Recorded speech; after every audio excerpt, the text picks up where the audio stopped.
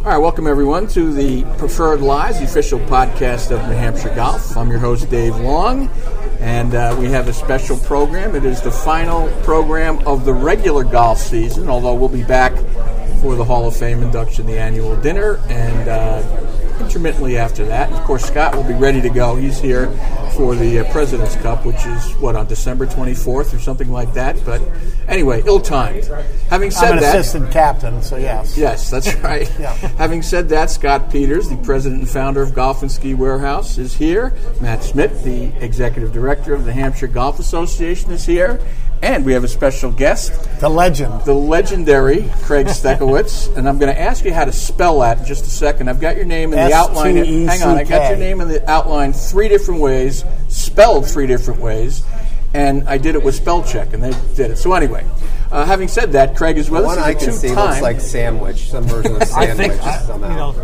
Sandwich is good. We'll go with that. All right. Well, So Craig Sandwich is here. That's phonetic to me, so that's generally how I do it. But anyways, Craig is a 2-time New Hampshire State Amateur Golf Champ.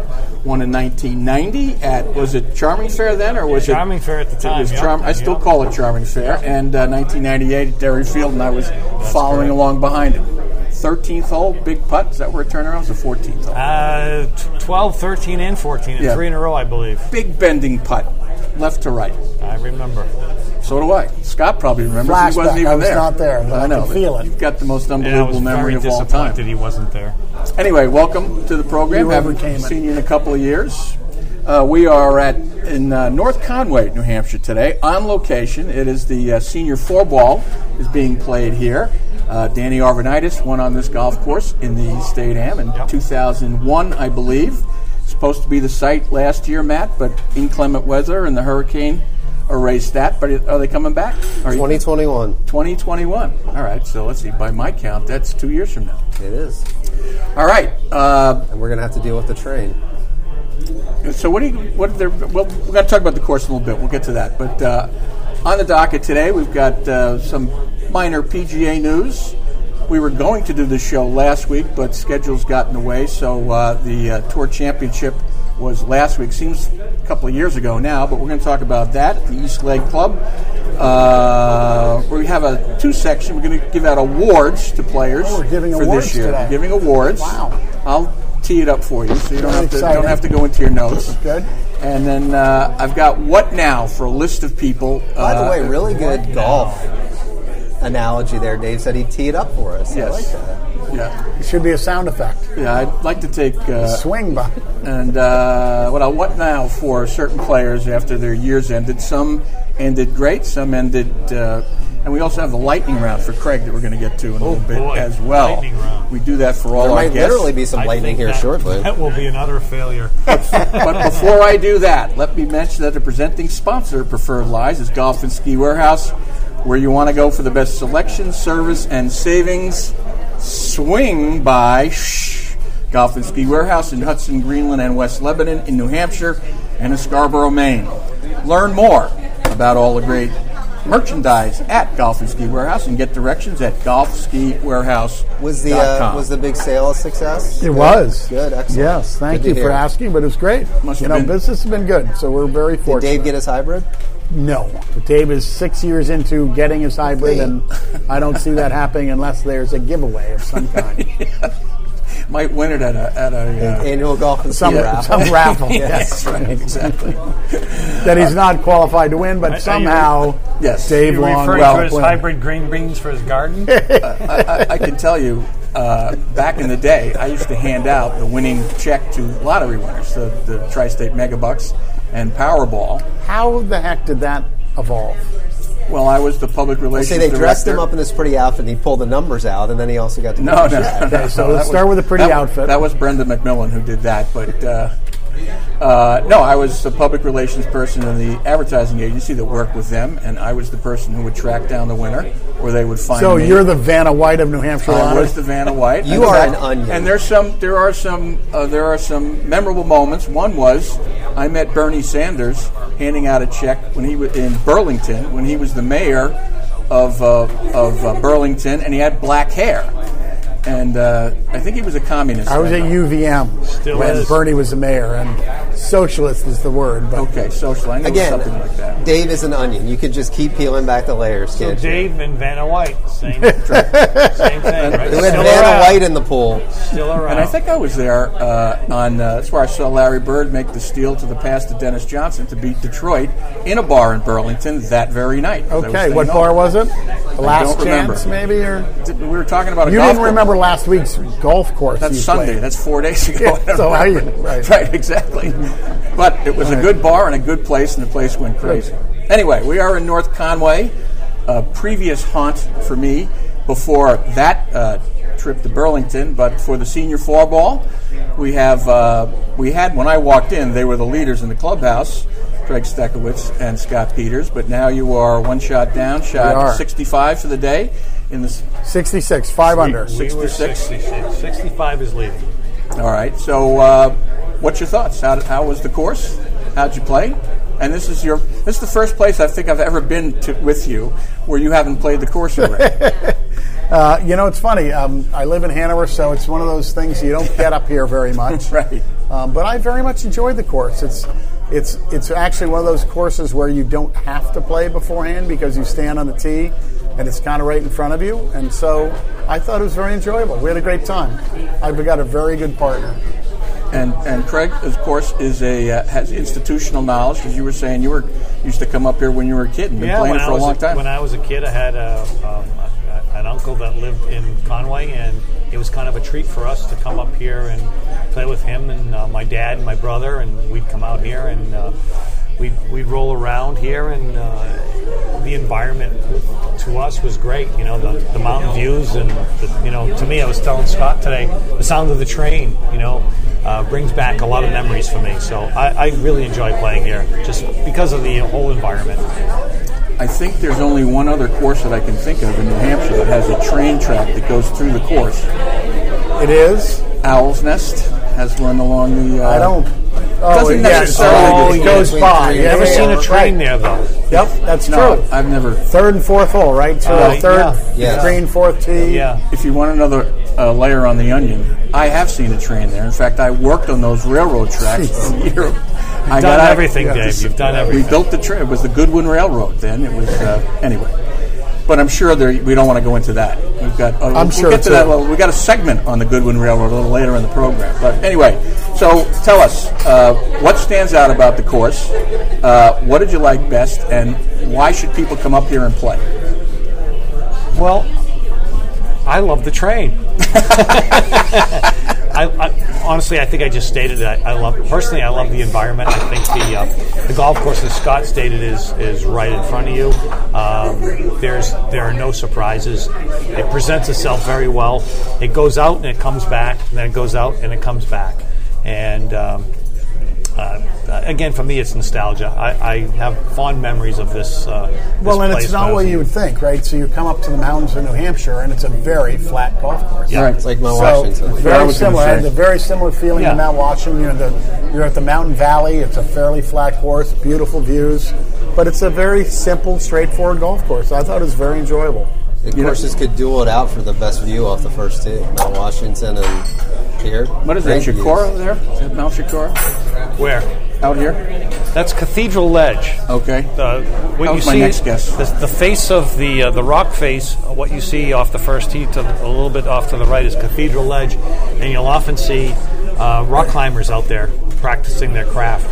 And when you come back in the opposite direction, you're looking directly at Mount Cranmore. Yes. And when I was a young child, if you will, I remember the ski mobile that used to go up the face, and you'll see if you go through downtown North Conway and Conway areas, you'll see examples of the ski mobile, which is nothing more than a rudimentary cart, if you will, Right. that ran on a track that took you to the top of the mountain. And it was always on the front of the brochure for Mount Cranmore. Yeah, exactly. And so. Just to me- be clear, I'll be free climbing Cathedral Ledge rock You'll be there. free falling. You know what? It wouldn't even hurt because I couldn't get high enough up to fall Yeah, anymore. I'm with you.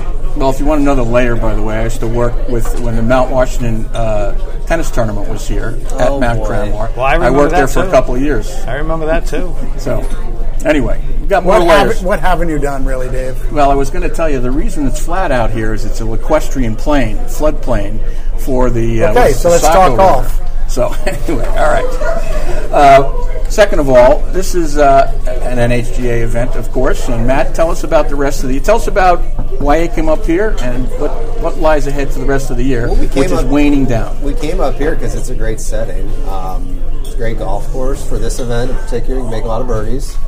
I think it's a great location. I would say 75 to 80 to 90% of the field is well, now we've got an issue here. This could be a technical issue. A significant amount of the field is staying up here, which I think is one of the reasons we came here, because it's a nice place for people to come, and whether it's the guys and their partners and they want to bring their spouses up here so they can go shopping, it's just a neat place to be. I mean, you're literally right in the town or right in the village on the first tee. It's very different. You know, you walk in and you feel like you're in the middle of a mall almost or a village. And then you go out. You are. Yeah. Yeah. I think we would have liked to have seen a few more teams playing, but this event's still only 2 years old, and I think we'll continue to see the numbers go up. And what else lies ahead? And Snow up here. It's probably going to snow tomorrow. We still have the Mid-Am, the senior championships next week at Kachiko. Sec will be playing in that, obviously. And the Mid-Am is the first few days of October. And that really wraps up the championship season, the Mid-Am in October. So it's starting to wind down a little bit. And then come October, there's the annual dinner and the Hall of Fame induction. Got the Hall of Fame all squared away, and folks will be seeing information about that going out in the next few weeks. Tickets will be on sale for the Hall of Fame. Smaller class this year, only 4 going in, but a really nice class as well. Which are? Stan Lenski, Laura Shanahan Rowe, Phil Pleat, and Tom Leonard will all be inducted this year. Great class. It really is. All right, let's move on. Lightning round for Craig. Are you ready? Oh, boy. It's not hard. It's not hard. Ready as I'm going to be. I'll just say Scott's already done it, so you can do it. All right, favorite pro tournament for you personally? Masters. Best course you've played on? Pebble Beach. Course that you haven't played on that you'd like to play most? St. Andrews. Favorite personal playing moment? Besides today. Today. Favorite spectator moment in golf? I would have to say it's kind of a humorous moment. Okay. And I think I should probably pass on that.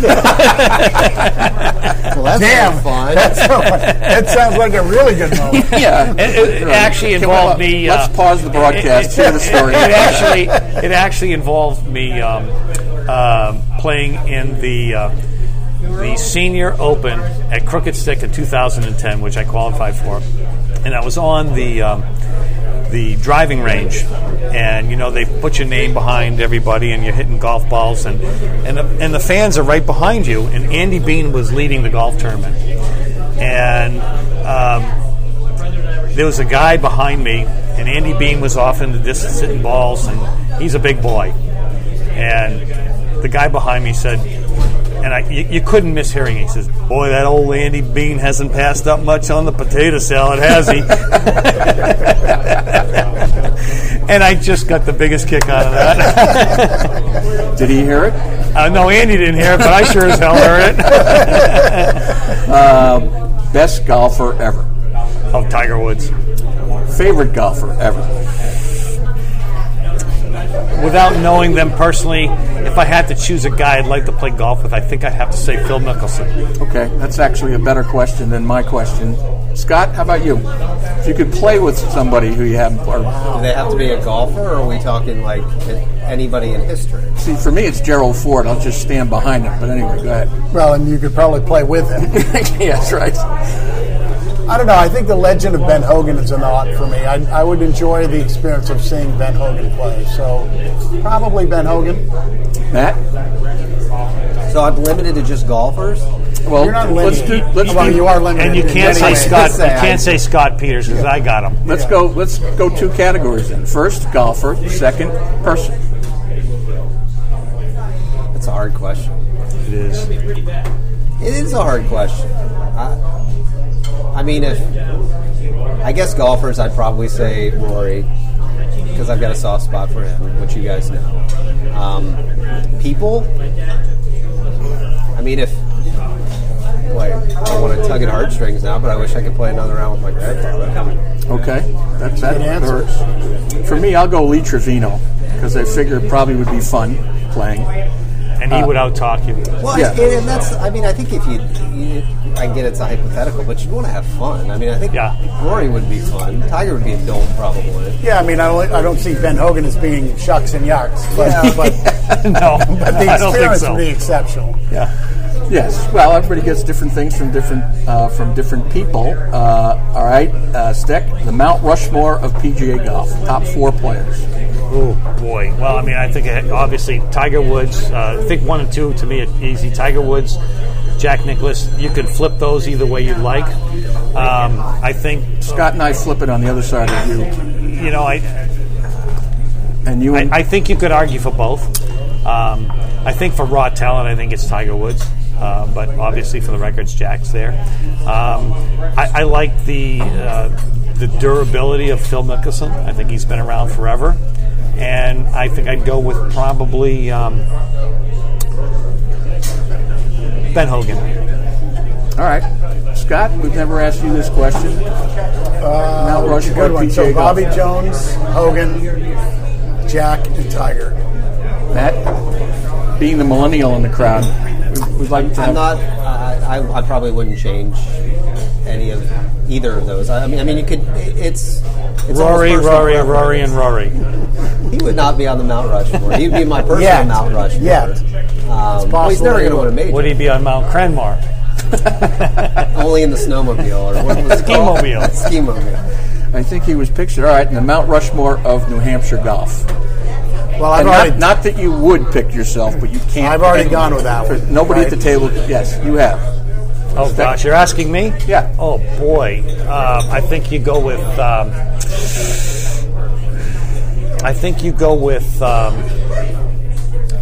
Hard for me to say because I was not of the era, but Tommy Leonard. Hard to argue with Bob Mielkars winning all those state AMs. Phil Pleat's got the record. And Steck's a fourth. So I'll just say you can pick fourth. Beyond that. All right, Dana. I think Dana's a good pick. Dana's a very good pick. But she won like 35 state AMs. Well, she won oodles of state AMs, and she's endured over time too. Yeah, a long time, and played against different ages as well as she's won. So, 17, I think. But amazing. All right, let's move on to PGA news. Any slow play updates? We beat to death the issue of over the last 2 shows. I think. We've been frustrated by the slow play issue and the lack of. Well, I played with Scott today, and I experienced it firsthand. Yeah, they were on the clock all day. Was that before or after lunch? Which could be an explanation. Steck hasn't been part of our conversations, but we have been very aggressively pursuing the slow play issue, and I think that our frustration has been that they don't really do anything about it. I mean, ultimately, they can do something about it if they chose to do it. It's about time to dole out some penalties. It is. It's a very simple fix, and I think that would alleviate the problem. I mean, they just, for whatever reason, they're extremely reluctant to do so. Well, and as I pointed out, Stack, which you'll agree, they've had 2 slow play penalties. They picked an amateur at the Masters. Right? And they picked an amateur, I believe, at the U.S. Women's Open. So to me, that says 2 things. A, they're unwilling to make that hard decision, and they're choosing to make that hard decision over people that aren't really relevant, and it doesn't really affect them. It doesn't cost anybody any money there. Right. So, but you're right. I mean, to me, it's a simple solution. So why don't they do it? I think it's money. Well, but Slugger White was quoted as saying, I don't want to cost somebody their livelihood. And Honestly, so a referee is saying he doesn't dare call a penalty because it might affect their livelihood, which is not the judgment of what an official should make. Right. They're not coddled. relevant. They're coddled like every other star athlete is. I mean, to the point we're making about who's been penalized, I think we'll all be disappointed if, and I'm using him as an example because he just made it on the PGA Tour, but Chris Baker, who made it from the Korn Ferry Tour, plays in his first PGA Tour event in the wraparound season, and they penalize him for slow play. Instead of penalizing DeChambeau or one of these other, Jason Day, one of these other marquee names that everyone knows is slow, it's, everybody used to complain that Jordan got all the calls, right? He was a coddled superstar. The PGA Tour, I think, coddles their superstars. I agree. I don't know statistically what the average round on the tour is, but it's got to be somewhere in the 5-hour range, I'm guessing. And for quality players, that's absurd. It just doesn't make any sense. I know they're playing, as a livelihood, but I mean, when guys like us that I would say are pretty decent golfers can go around and play in 3.5 hours walking in some cases in the right golf course, that's ridiculous. I agree. Yes, I do too. So what do you think it'd take? How many? They do it with marquee players who are like that. How many would you have? 4 or 5? I do sense that there's a bit of I think it's now more on the radar than it used to be. And so I think they're on the verge of penalizing somebody. They haven't done it yet, but I think it's now going to be acceptable if they do penalize somebody. So perhaps and maybe and hopefully, but again, 5 to 5.5 hours is totally unacceptable for twosomes or threesomes. Yeah, especially twosomes. It's even crazy. threesomes, but yeah. If you make it hurt, it will resolve the problem. Right. And I think quickly too. I think they'll get the message. Yeah, I agree with you, Dave. I think the message will be loud and clear. If those penalty strokes come out, which translate into dollars, they're going to move. Yeah, and I think in the I Googled average PGA Tour round time, and it doesn't appear to me that you can really get an answer. And it's almost like the PGA Tour does not want to have that information out there, right? Because there's an article back here from 2018, February 4th of 2018, where somebody on tour is quoted saying, we typically stay right around the 4.5 hour threshold as average, whether early in the round or late in the round, and then depending on tournament conditions. But they have that data, right? They just don't want it to get out. Well, watch a golf tournament on TV, and if you tune into a U.S. Open or you can figure it out. It's more than 4 hours. That's for sure. I mean, you're there for all the day. The stats they have, for all the information they have this. Well, it's maybe it might not be the European Tour, it might be the Ladies Tour, where they publish in the locker room. They have a list of the slow players and their round times. Right. And I mean, I understand the world we live in. You don't want to shame people, and everybody already knows who the slow players are. Yep. But if the tour was serious, then they put that out in their weekly press release. Here are the average times by player, and the average amount of time they took to hit a shot or something, so that there's some sort of public knowledge about. And again, we know really who the habitual offenders are. Totally agree. Well, you would think that the golf media, maybe those not tied to the tournaments and the tour financially, like the networks or somebody like that, but you would think somebody would report that kind of information that you're talking about if it really was an issue and it's a legitimate journalistic topic. You would think that they do it. Maybe not the newspapers, but Golf Digest or somebody like that. So anyway, well, I'll say this: there's going to be a lot more publicity from now that you live in an age with social media, where there is going to be somebody out there who's going to find out some algorithm or something to sit there and calculate when groups teed off and when their scores posted. So one of the things that frustrates me about this is that I listen to XM with Golf Radio, and they talk about golf being a slow game, and that we should expect slow play because it's a slow game, and that you really can't speed it up more than a couple minutes. And that drives me crazy because I just don't see it the same way that these guys see it, which is... And isn't it just a silly thing to say when the two players in the final event of the year who were in the last group, are two of the fastest players on tour. McIlroy and Koepka take no time at all to get over it and hit it. So this idea that it should be, and they probably are slower in certain situations, which everyone is, but generally speaking, those are two of the fastest guys, and there they are in the last group of the last event of the year. How'd you like to mic those guys up and hear what they're saying exactly? Hear what they're saying about the guys in front of them. I mean, we've all been playing golf forever.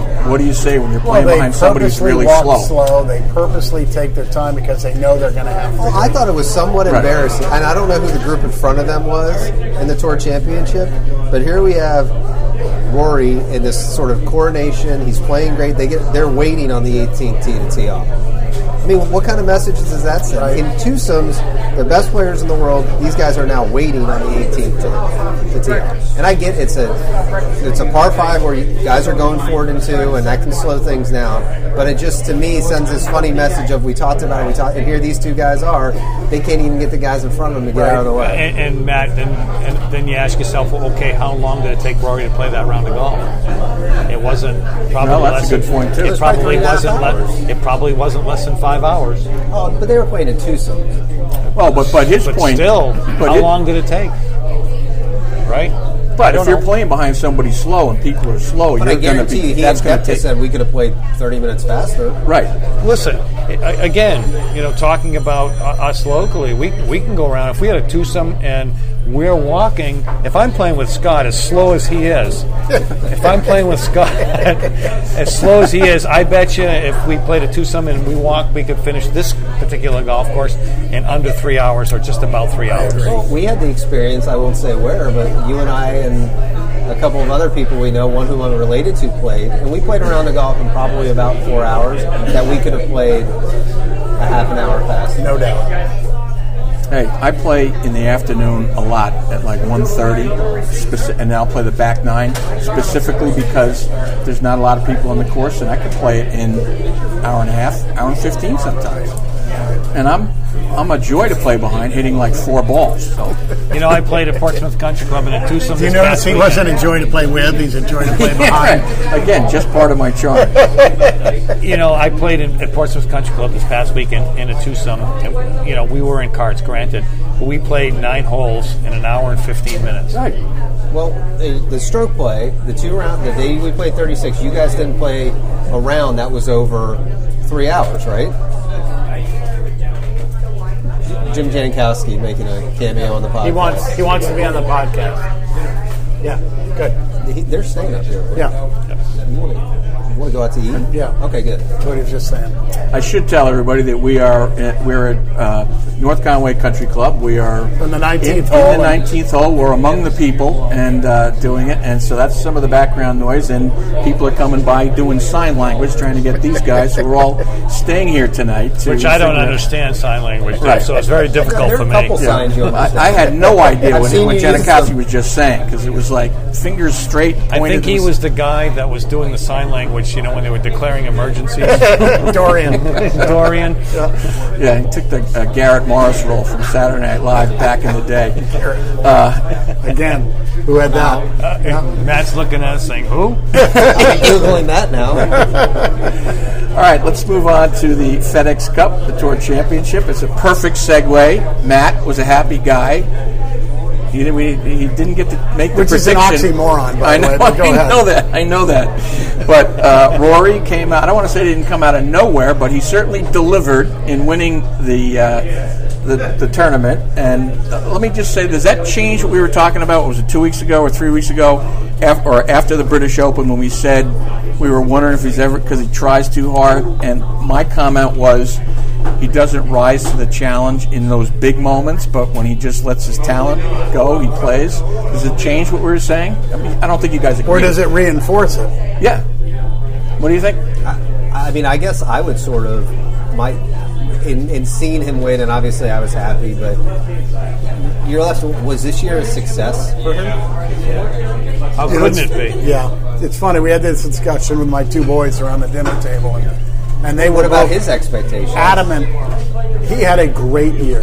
He's got 15 million reasons to like it. Yeah, right. but that's not why he plays. Do you think he would trade everything he won this year? So he won the Players, he won the Canadian Open, he wins the FedEx. He traded all for a Masters. For the Masters. Yes. I think he traded. I think he would have traded it for this particular British Open. I think the Masters in hometown. But I agree with you. This one was different. I'd trade it.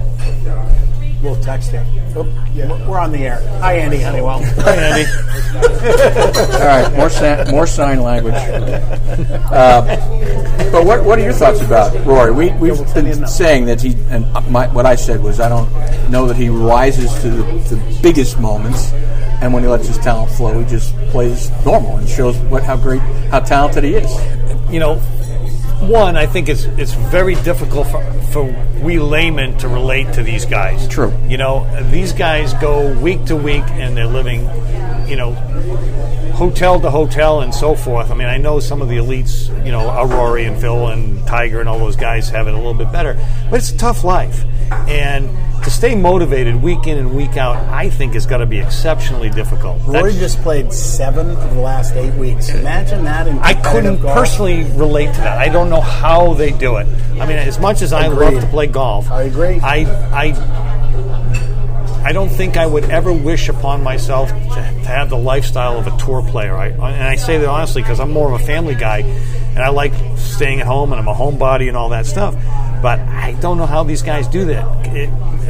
Just trying to be a journeyman, playing week to week, and relentless, and moving on. It's a very, very difficult lifestyle. It's a grind, that's for sure. It is a grind, and you know, a guy like Rory McIlroy, who is obviously a fantastic talent. It's got to be difficult for a guy like him to be up all the time, and that's his own personal battle that he has to go through.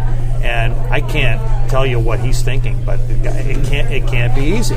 And the conclusion is hard not to.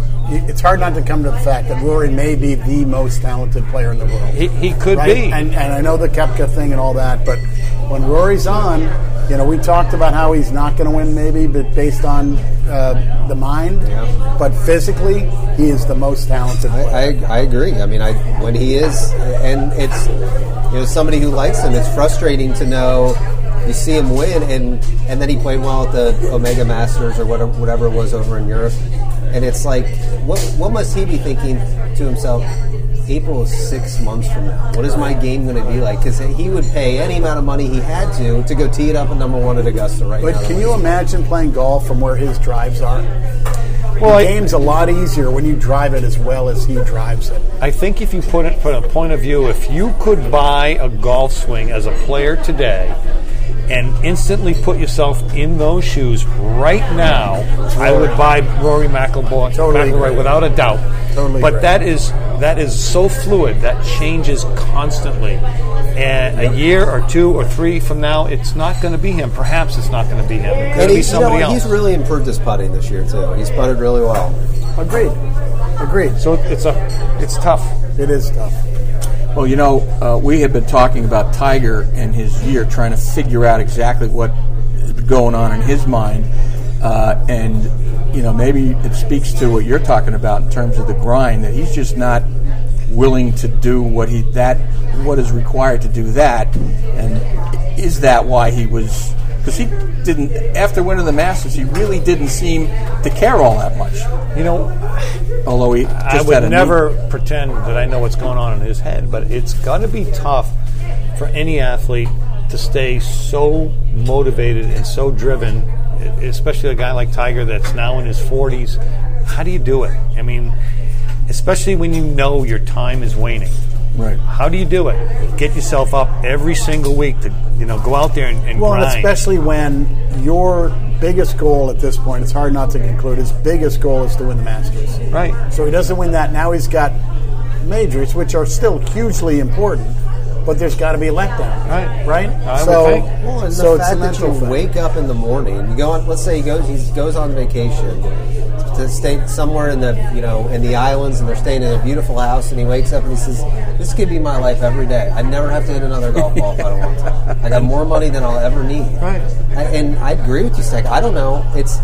and to see the guys who are always competing, your Rorys, your Brookses, your DJs, your Justin Thomases, those guys who you do realize how good they are, because you have to wonder how much that starts to creep in. That I don't need to play that great. I don't need to win the FedEx Cup. I don't need $15 million. Sure, it's nice.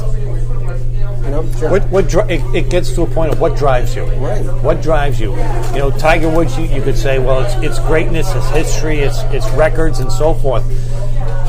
But still, it's got to be hard, And then you got younger guys like Brooks Koepka, who has so much potential. Well, in this era, didn't have the same challenge of Jack. Jack had to win because he needed the money. Right. He won all the tournaments he won. They weren't making much money. Now, Rory never needs to win another event, turn another dime. Well, Rory won doesn't have to. That's not what it's about anymore. So, Rory won more money than Jack ever won in his lifetime already. Right, maybe that golf week last week. Right. So it's a different dynamic. There's two other things, though. You were talking about the grind. I think also expectations are the narrow margin of error in golf over any other sport. In that, guy goes 0 for 4 or 0 for 8, baseball player, on Friday and Saturday. Golfer does that, it's over. You don't make the cut. You do it in baseball, you're just playing on Sunday, and people rarely remember that unless you did it with the bases loaded in the bottom of the ninth or something like that. And I think that can probably makes it tougher. And in terms of Tiger, I'll say Mickelson he's never won. It's the U.S. Open he hasn't won, right? He hasn't won. Mickelson's not won the U.S. Open. So he can point to that, even if the others aren't as important. I don't think he's going to win it. But in his mind, he can maybe get up for that. That is the most important tournament left in his career. Exactly. That's correct. Exactly. That's probably what drives him. Right. Right. And he'd love to win a Masters. He'd love to win a British Open. Yeah, but he wants that one more. Totally. Everybody likes to win. It's the people who hate to lose, or the loss really eats at them. And I think the U.S. Open would drive him. In the case of Tiger, he's won them all. And the only other thing that he had was the 18 majors. But I think in his mind, he does. But I agree. Right, but I think in his mind, I think he knows he's not going to get that. I think it's the same way for McIlroy. It's Augusta, right? Yes, I think he wanted to win in Northern Ireland, but I think he wants to be part of that fraternity where you are immortalized there forever, and how much it means to him, and how much you're flagging someone down. Let's hope that didn't get on. Sign language. We've got that one. Point to the glass, bring the Pepsi. But it is funny to talk about, to Steck's point about your grind. You see all these guys last week at the Korn Ferry event who've gotten on tour, right? They've climbed that mountain. So the first PGA Tour event of the wraparound season is next week. At Greenbrier. Which is amazing, which is weird because it used to be in the middle of the summer. Middle of September, and we already have the first tournament of next year. And now those guys are thinking, okay, I can go play in this tournament, and I have to make a paycheck to cover all of my expenses for this week for going to play in this PGA tournament. And then I need to make a paycheck at the Sanderson Farms in Mississippi, and then the Safeway Open in Napa. And it becomes this, I've done it, now I have to figure out how to stay here and make this profitable and be successful. It becomes a small business. It's not so small business even, because that's a lot of work. You got to pay the caddy. By the way, the wraparound schedule is West Virginia, Mississippi, California, Vegas, Texas, Korea, Japan. And that's all in this 2019, yes, right? That's all still in 2019. It's so different. It is very different. What used to end, before football season began. It's hard not to think it helps the Korn Ferry players, though, does it not? I mean, because they get to keep playing. Right, they're coming off of and the fields are smaller. This is their greatest opportunity to. Well, and the marquee players aren't there. That's what I mean. Yeah. I mean, they've got opportunities that they would have never had. Beyond the McIlroy win, any thoughts? What stands out about the Tournament Players Championship? The Tour Championship, FedEx Cup. Anything? Well, Koepka played pretty well. The fact that I guess let's acknowledge that I think that the new system worked, meaning in the sense of the winner of the Tour Championship won the FedEx Cup, so I think that worked. Okay. Is it ideal? It's not. Should it be tweaked still? I think it should, but I think it's better than it has been. Yep.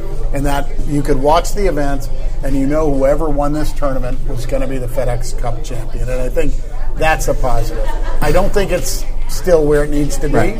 Didn't help the minus 10. But it was improved. The 10-stroke lead to start, or at least the minus 10 for Justin Thomas. That went away pretty quickly. It did. It really did. Right? And so, I don't think it's right. Thank you. I don't think it's right, but I think it's improved. Yeah. I think, Dave, I would come from the point of view that I'm not sure I'm a fan of the FedEx Cup at all. I'm with you. It seems to me that It's artificial. It's forcing a football-like playoff season into golf, and the nature of golf isn't such. So I would say that when the FedEx Cup first came around, I wasn't much of a fan. I didn't pay much attention. I didn't know what it was all about, and I didn't care. And I would tell you that for the most part, although I watched it, for the most part, I'm still there. I'm not sure. Yeah, but we playoff. talked about you watch it, but we all watch it because we're golf. I watch it as a golfer, right? And I watch it because they're the top ranked players of the world, and they're playing for a boatload of money. But I don't watch it because of the money. I just don't like. I'm not sure I like the artificial structure of a playoff for golf. Yeah, I don't like. There are 4 majors. Yeah. That made the players a 5th major. Yeah. Tour Championship FedEx Cup is at best 6th. At best. Yeah, and I'm not even sure it's that. It's not even the same category. I don't like the fact that people are going in with points already into it. Scott is the one who put his finger on that one. Yeah. I think it should start right from the beginning. Again, you're now in the playoffs. It's not that you have to be like every year. Right. It's not that you have to. Those points from the year qualify you to get in the playoffs. They seed you. Right, and they seed you. But to me, it's a gimmick the way they do it, and I don't. I think the whole FedEx Cup is a gimmick. Right. It really is. I just think they need to have an ending to the year if they're going to have the PGA, a better ending to the year. If they're going to have the PGA in May and the British Open in the middle of July is the last, must-see event, I think they got to come up with something. Honestly, I really think it's a construct for television. Let's end this golf season just in time for the football season. Well, what's scary is they copied NASCAR of all things. Right? Is that not true? I do that in pretty much every phase of life. All right, Mr. Convertible. They copied NASCAR. That's kind of how we got to the FedEx Cup. And why is golf copying auto racing? So they sort of made. They're kind of similar, aren't they? Well, it feels like they get run over if you're. They're both really slow.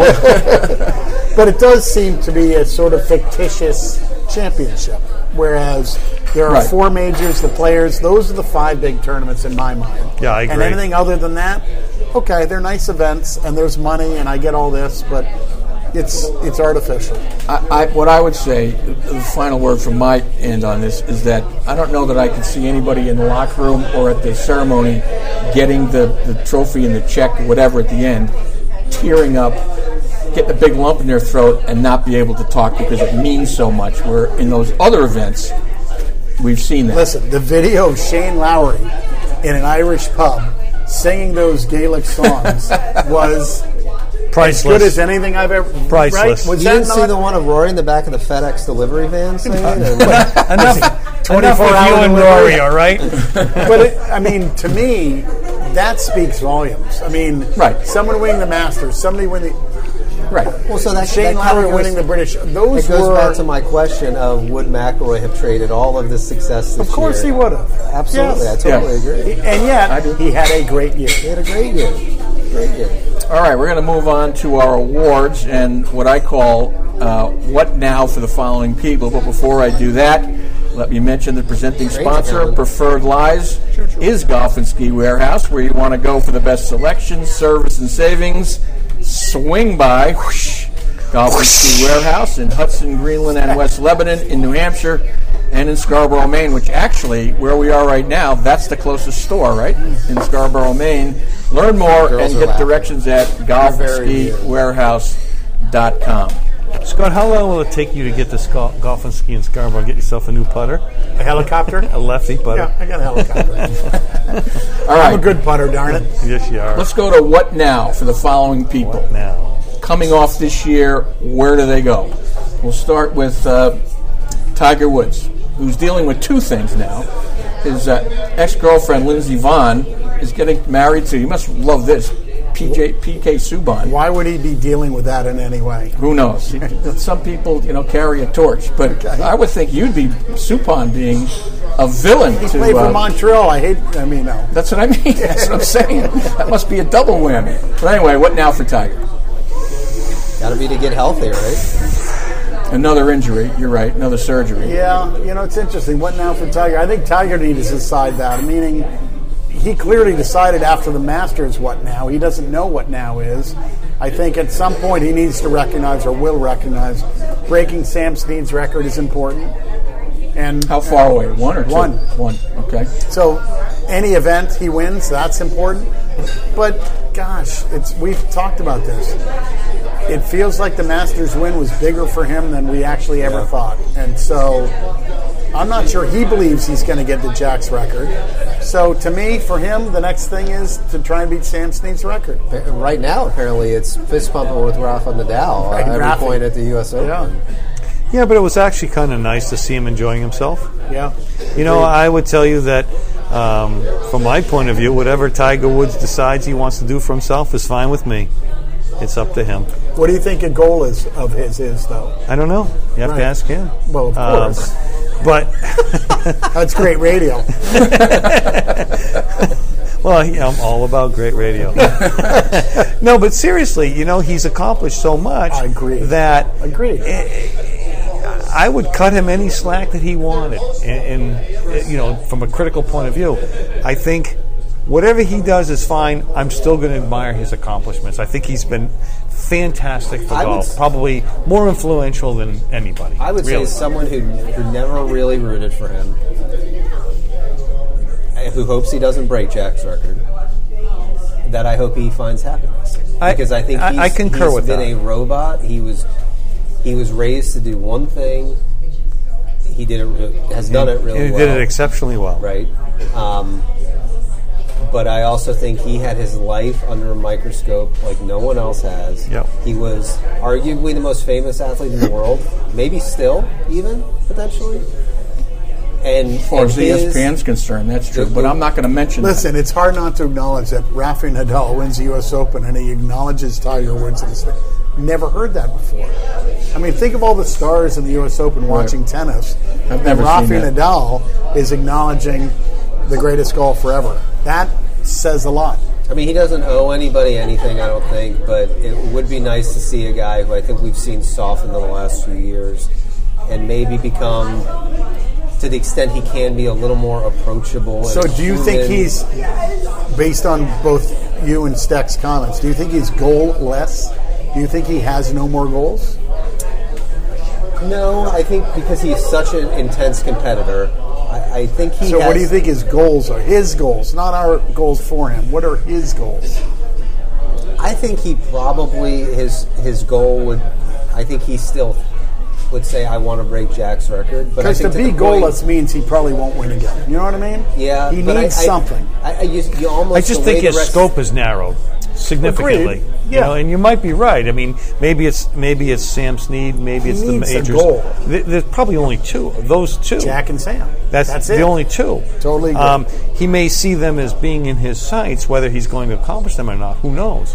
But I don't think beyond that there's a whole lot. I don't think he has aspirations to win 10 more tour events or whatever. I don't think that's going to happen. But I think you're right. It's those two. I would think it would be to pass Sam Snead. That seems more doable, but who knows? He could win a major. I don't even think, based on how he played last year, I don't think he cares if he plays on the Ryder Cup team again. That seems like a big inconvenience. Okay, so obviously that question begs to ask, is he going to pick himself for the President's Cup? I don't think he will. I think TV's going to make him. That's a tough thing to do. Pick yourself. I think TV's going to make him because NBC. Do you think NBC wants him to play or be captain? Well, of course they want. Nobody's going to watch anyway. I think if Tiger plays, there'll be a lot more eyes on him. More people. You're right. So I think NBC wants him to play. You know what's interesting though? TV always wants Tiger to play. Yes, they'll want him to play 10 years from now. I mean, just look at pick your event. Who are they focusing on? Even if he's 10 shots behind. They're focusing on Tiger Woods. I'm not going to say anything about that. You obviously, based on that, you will. So. Well, no, I'm just. Well, it's a fact. It's an inside joke. ESPN.com puts him. Finishes 20 shots off the pace. He's the first 4 stories, and then it's, oh, by the way, Rory won. Yeah, right. So, but I'm not going to mention that because Scott rolls his eyes when I do it and tells me to get over it. But I will say this, though, and again, I said earlier, not that you do what other people in other sports do or what other people do, you do what you're true to. But how many in other sports have we, especially in baseball, have we seen guys hang around to get their 3,000th hit or their 300th win or Pete Rose hanging in there to beat Ty Cobb? Right? I mean, he's not that. He's right. not hanging around. Right. Well, that's what I'm saying. But it's interesting that he's one away from Sam Snead, and that seems doable.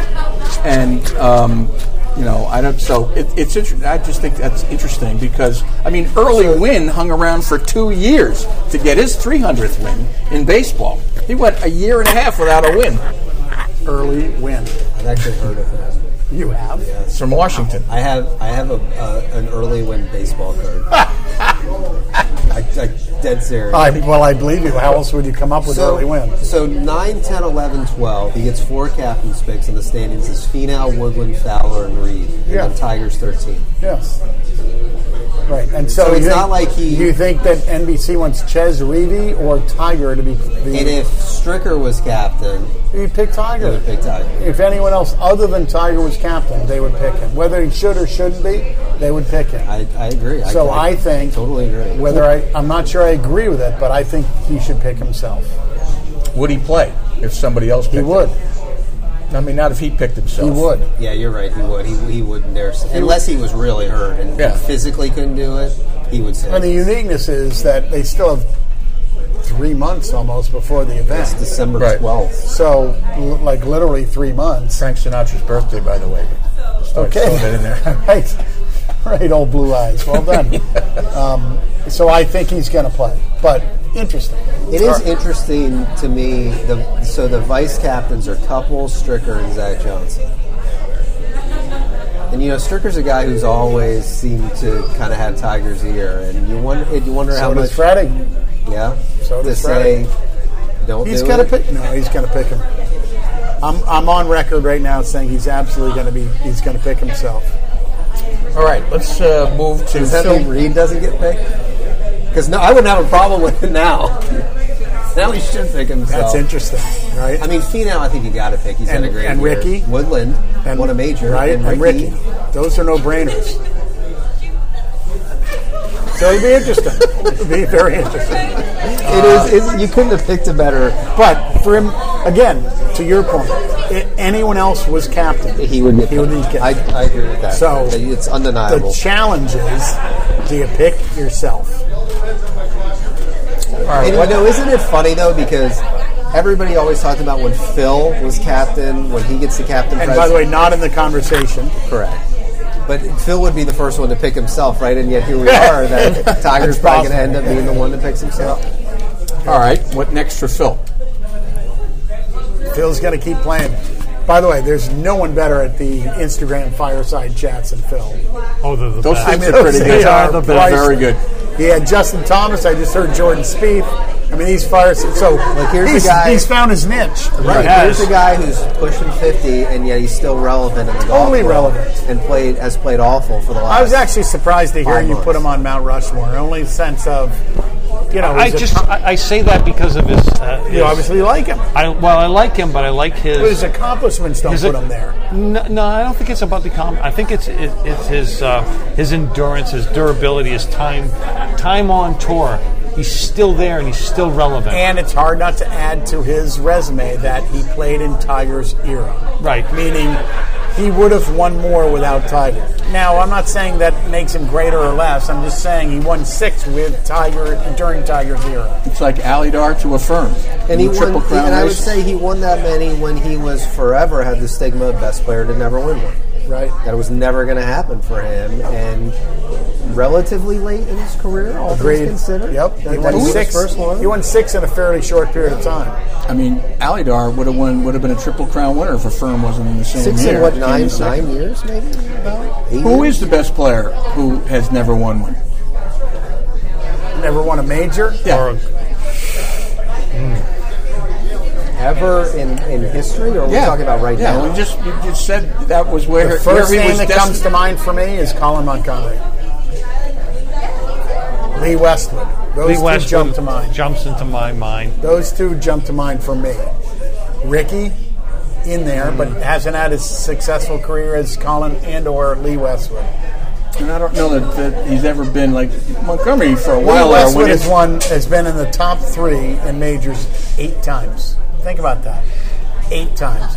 Colin Montgomery was the European Player of the Year for ever. Right, and any tournament for a certain period of time that Jack he entered, Nicklaus he was in the. Congratulated Colin Montgomery on winning the U.S. Open at Pebble Beach, while Tom Kite was still on the course.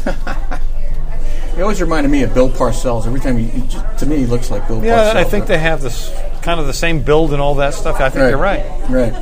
So Kuchar?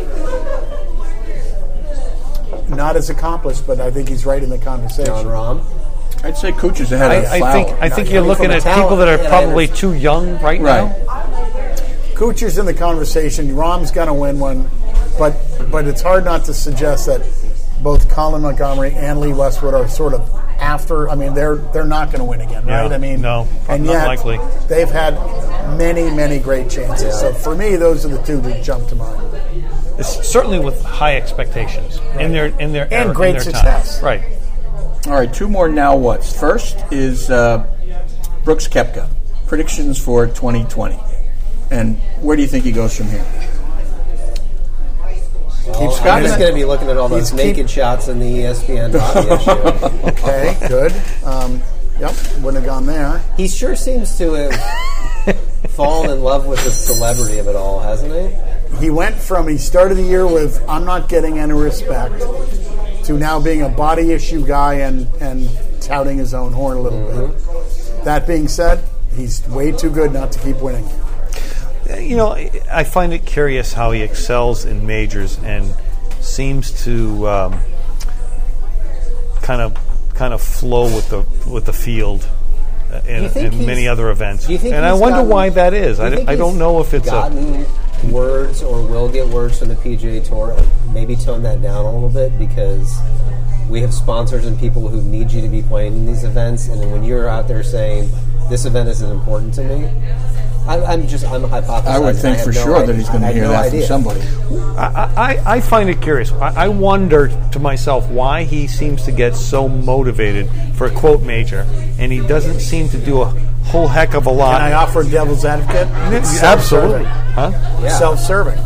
Because he hasn't won the other ones. He's won the big ones. And right, so when you don't play good, easy to dismiss the poor play with I'm not interested and embrace the good play because he's won. So I'm not sure I buy it. Now, I think Brooks Koepka, he and Rory are the 2 best players in the world. But it's interesting to me that it's... Right now. Agreed. Right now. And that's all we know. Yep. But I kind of feel like it's a bit of a spin. It could be, and I think I probably agree with you, and that's why I. I don't think he played very well at the Tour Championship, particularly the last round. He even said so. Yeah, and I mean, to Scott's point, is because it wasn't a major, so I really wouldn't get into it. That's kind of lame. I think I think it is lame. But I think that's lame if that's his reasoning. But golfers always need something to sort of dismiss bad play, like I miss that. I just suck. I missed that. Well, I played with Scott Peters today, so I didn't play that well. and he's slow. But it helps ease our mind. It helps us. No, I think you're right.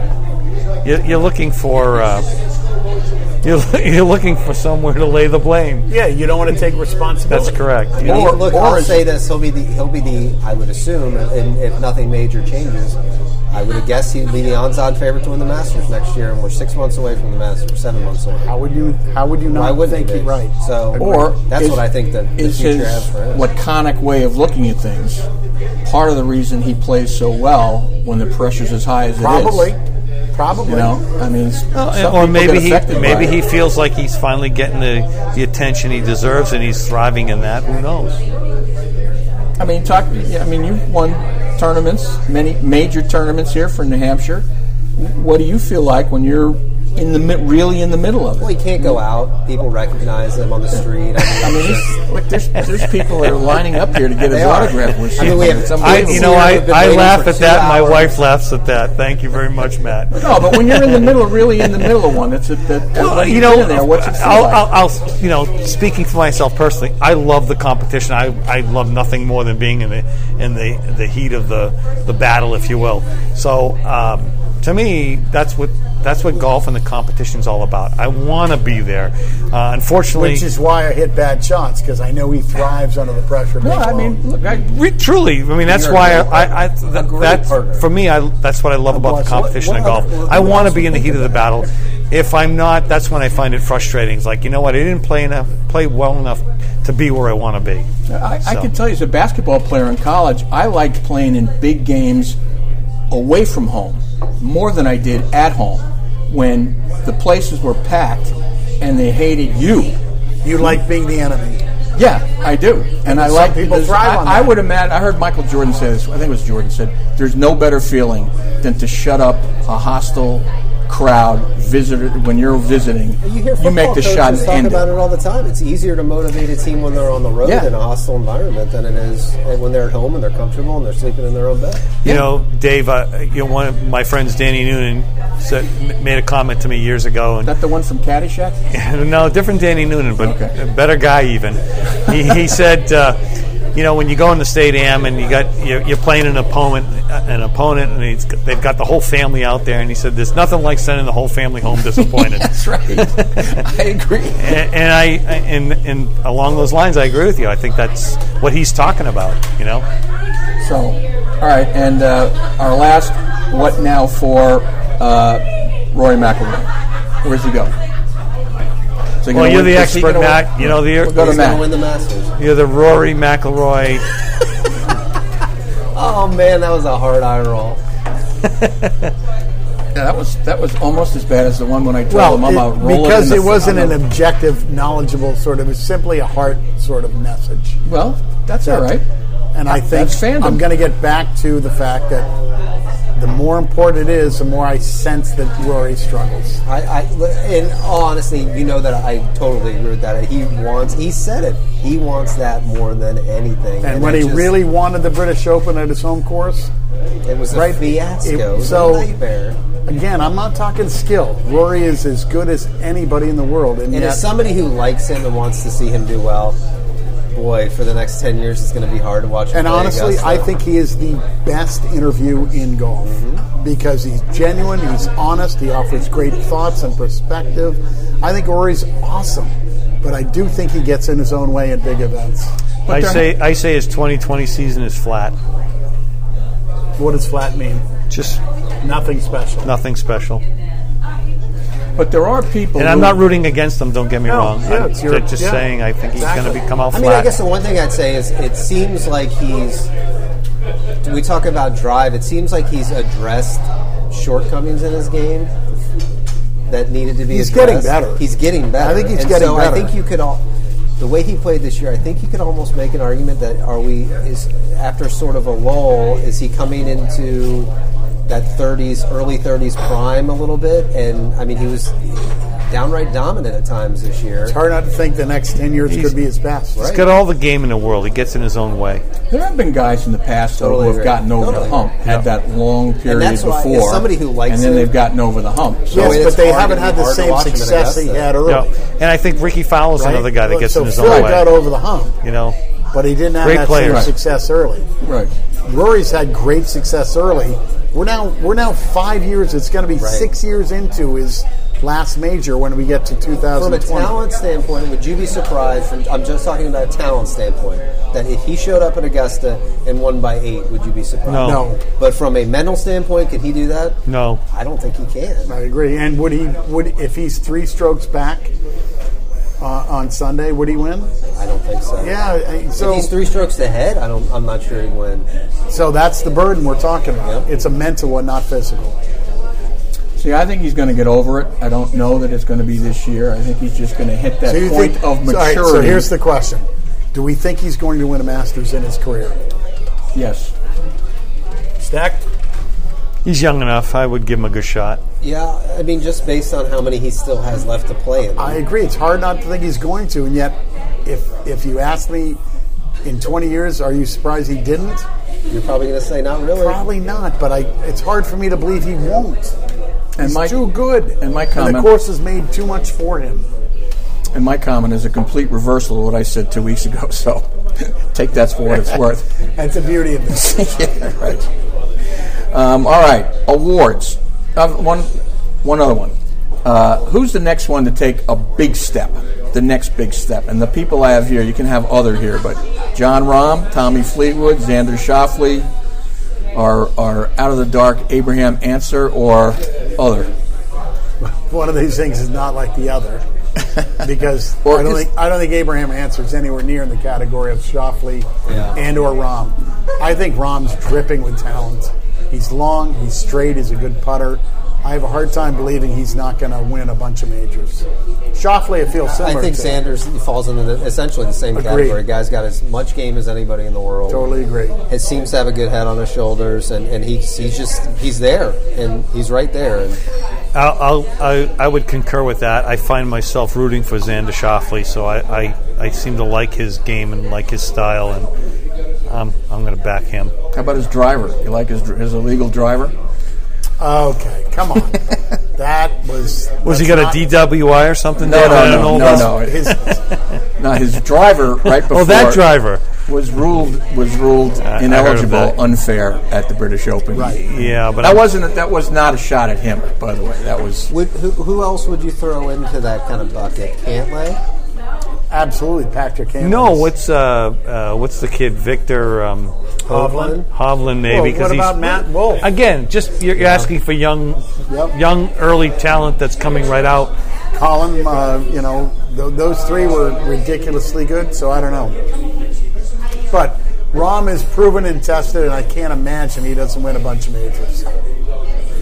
All right. And boy, is it going to be miserable every second of it. It's just going to be awful. He won't be happy. It'll just be awful. It'll be a great presentation ceremony at the end. Can't wait for that one. Okay, and the clerics hug. All right. This piece of junk. Player of the year. First, I want to go to the criteria. How do you choose it? Money, majors, most wins, scoring average, European Tour, combo of the above. What's most important? Majors are most important. And Koepka won a major and came in the top 4 in the 3 others. How can that not be the best? Well said. We've already talked about it. I think Rory, you could say, had the best year, but I think he traded for a major. I agree. All right, so that was a lot quicker than I figured. The time I allowed. Kind of disappointing, wasn't it? All right, let's see. What is this one? Your best favorite tournament: the Players, which Rory won; the Masters, which Tiger won; PGA, Koepka; U.S. Open, Gary Woodling; British Open, Tour Championship. What is the best and /favorite? Two different. Are you asking? I know what the answer is. We now to go the stupid 8 question months is. between majors. So by the time the Masters roll around, we're all going to be so excited about the Masters. How can that not be the right answer? I think Scott's right, just based on the time of year and the enthusiasm we as local golfers have for the game. Coming out in April like that, it's so much fun to watch.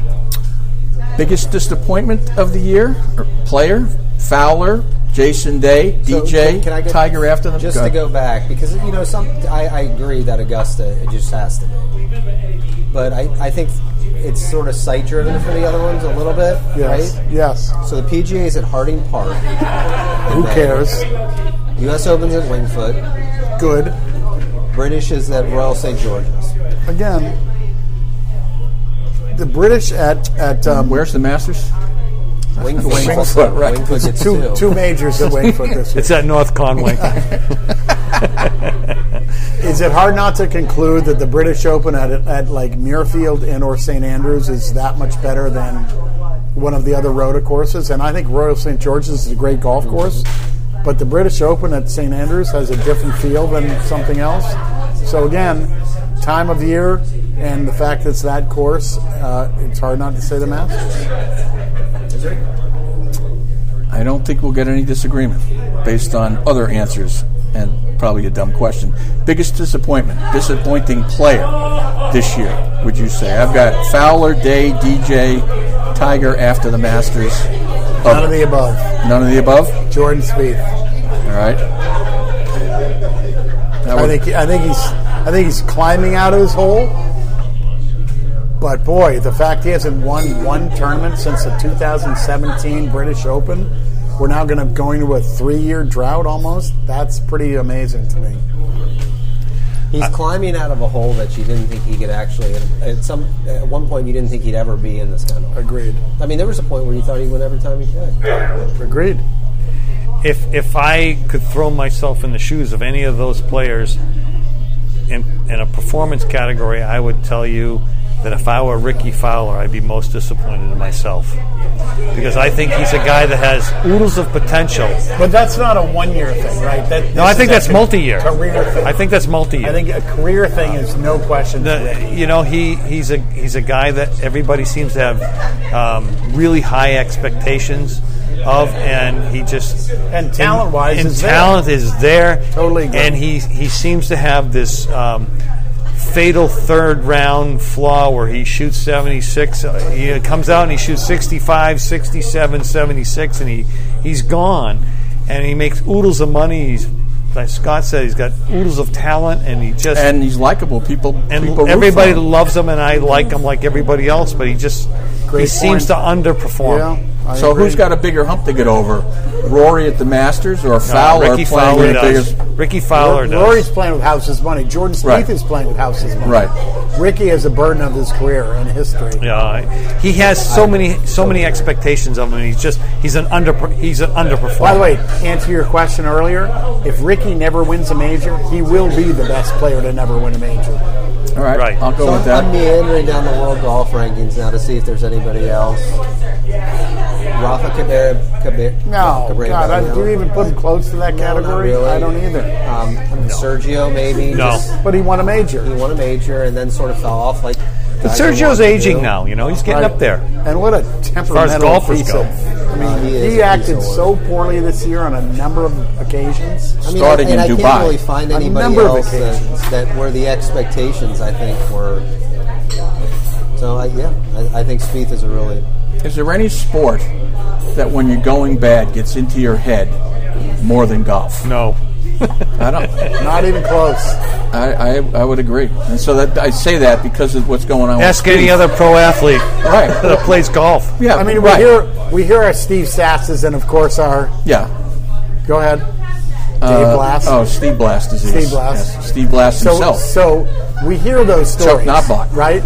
We hear those, but that's not anywhere near the same thing as a David Duval or Ian Baker Finch. Those guys were at the top of their game who fell off. They're not average journeymen. They're at the top of their game who never were heard from again. Steve Sachs has got to be pretty bad, though. He couldn't throw at 45 feet, and we're he was a run it major 40 times, and you don't have to throw a pass over 10 yards. When it's a team game, yes. Your things you aren't confident in, your limitations, they can all be hidden. Right. When it's just you out there, and you got to swing the club and hit the ball. Right. I agree. That's why Larry Bird always used to say, I'd much rather be a golfer or a tennis player than in a team sport because it's all on me. Right. Of course, although today was a team when he was game, playing bad, I'm not sure he'd feel the same way. Got plenty mad at his team. Constantly. I figured. No, nothing but love out there, Matt. Nothing but love. When you match like you guys do, how could you not? You know what? We both we decided early on that we were going to go with the Robin powder blue, Robin egg blue, and we're deciding maybe fuchsia is our color for tomorrow. I may stay over just for that. Please do. Please do. All right. Are you staying in your car? Or? No, he's in the RV. Well, no, my car's a little bit. It's a little bit wet from when I got caught when I had the top the good down. thing about his car is when the rain goes through, he can open it up and. What was this line? Shower. The line somebody said earlier. He said he was here in a convertible, but now it's a swimming pool. Who's got this? Well, at one point, I had a different version. On a road. Remember the monkey trunks? It's hanging on the rearview mirror. But I'll tell you, I had an earlier version of this Who's car. got the shampoo? It's raining out. Kill two birds with one stone. But an earlier version of that car, they had where the water would drain in the wherever it would go down in between the windows. There were holes, but There they were got faucets. blocked. Well, no, it got blocked. So This the is car. when we pause for a so I had moment and water take a coming commercial in the break. car. So I one time had like a foot of water. Well, couldn't be probably like 6 inches of water along the bottom. It was like I got flooded. Anyway, good end to the season for that particular story. Although, we forgot the Harmon Killebrew Award. Biggest hitter of the year. Who would that be? Oh, God. Rory? I don't know. All right, well, Matt checked out it Tony early. Finau, I'll go with- that's who you took every week. All right, well, that'll do it for our final regular season show. We'll be back for the Hall of Fame induction, the annual dinner in October. My thanks to Craig Stekowitz, Scott Peters. Thanks, Dave. Wait, you didn't Thanks, go through all Dave. the ways you spelled sex today? Sandwich. Just spell sandwich. No, it was, I had, let's see. What? I should. Yeah, STECHYWICH. MOUSC. Quit while you're Way off. an LMNOP. That was the best part of the show. STECKOWICK. Close? All right, that was a big hit. I don't even know. Anyway, that'll do it for the regular season of Preferred Lies. I should finally say that before we leave, let me mention that the presenting sponsor of Preferred Lies is Golf and Ski Warehouse. Where you want to go to learn how to spell Stekowitz and for the best selection, service, savings, swing by Golf and Ski Warehouse in Hudson, Greenland, and West Lebanon, New Hampshire, and in Scarborough, Maine. A mere drive in a 7-iron from here. Learn more and get directions at golfskiwarehouse.com. Thanks to everybody. Thanks for listening. Thanks, Dave. See you in October.